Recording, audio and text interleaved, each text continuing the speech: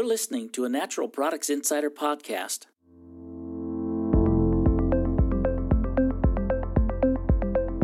With Sandy Almendarez, Editor-in-Chief.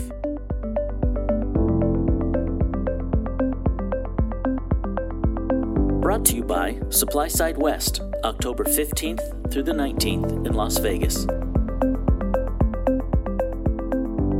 Welcome to a SupplySide West edition of the Healthy Insider podcast. I am Sandy, and on the phone, I've got Derek McNamara. He is the Senior Purchasing Manager at Nativa. Hi, Derek. Thanks so much for joining me today. Thanks for having me, Sandy. Well, today we are going to talk about packaging and specifically sustainable packaging. Derek is joining us at the SupplySide West workshop, Sustainable, Safe, and Sanctioned Packaging for CPG Brands. That is on Friday, October 18th at 9 a.m., of course, in Las Vegas at our SupplySide West show. So Derek, at Nativa, he oversees commodities, ingredients, and packaging. Prior to that, he was employed at Jack in the Box and Safeway in purchasing roles for ingredients and commodities.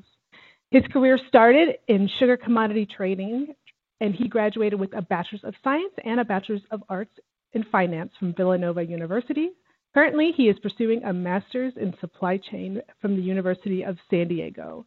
So he's got a lot of purchasing and commodities experience and now moving to packaging. So Derek, why is it important for food brands to consider the environmental impact of their products?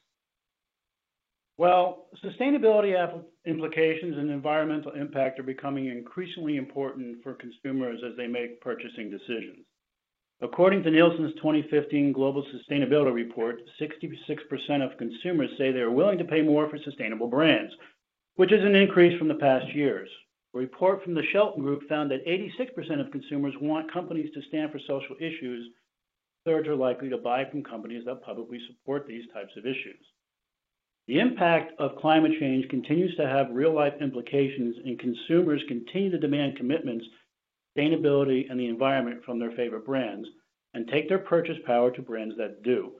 That's why it's more important than ever for companies like us to take a stand in support of sustainability and build it into our business models from our supply chain to packaging. So I noticed that Nativa has a compostable and sustainable packaging initiative. What is this?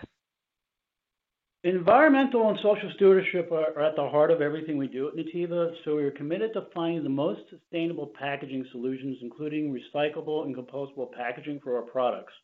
We have collaborated with the OCS2 on this goal. Can you tell us more about Nativa's zero waste policy and the effects that it has on the company's packaging decisions?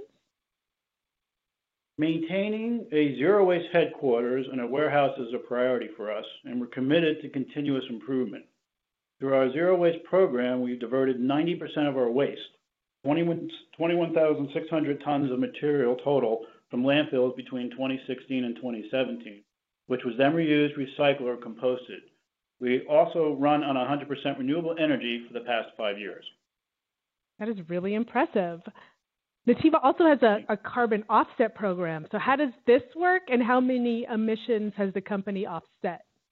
As part of our commitment to fight climate change through our zero waste program, we've prevented emissions of 680 metric tons of greenhouse gas in 2016 and 2017 alone. That is quite impressive. So I also noticed on your website on a blog post that the steel drums that ship Nativa's coconut oil from Southeast Asia are recycled into rain catchers. Can you tell us more about this program and if Nativa has other programs like this? That's a really interesting question about our coconut program. As part of our zero waste program, we're always looking for greener ways to reduce, reuse, and recycle the waste created in our supply chain. One of those ways is with our coconut oil steel drums. Our coconut oil is shipped from tankers from the Southeast Asia in food-grade steel drums to keep it pure and safe from spillage. Once the drums arrive here in our facility, the coconut oil is poured into coconut oil packaging, but the steel drums don't go to waste. Hundreds of them have gone on to serve as rain catchment systems for garden use. Because they're very large, about 50 gallons, with a clean food-grade surface, Our steel drums are perfect to catch and store rainwater and have been immensely helpful in storing rainwater during the intense California drought we had the past couple of years. In addition to repurposing our steel drums, we also donate byproduct from our manufacturing process to farms for animal feed, compost kitchen scraps, and sell cardboard bulk boxes and donate used oil for biofuel. Well, that is amazing. And for those who are interested in learning more from Derek and Nutiva about their sustainable packaging and their other efforts to make sure that our environment stays healthy, please join us at our Supply Side West workshop, Sustainable, Safe, and Sanctioned Packaging for CPG Brands. Again, that's on Friday, October 18th at 9 a.m. in Las Vegas. Thank you so much for joining me today, Derek. Thank you again, Sandy. For more award-winning podcasts from industry experts, go to insider.com and click in the podcast section. You can also find us on Apple Podcasts or Google Play by searching Healthy Insider Podcast. Hit subscribe to never miss an episode. This edition of the Healthy Insider Podcast is brought to you by Supply Side West, October 15th through the 19th in Las Vegas.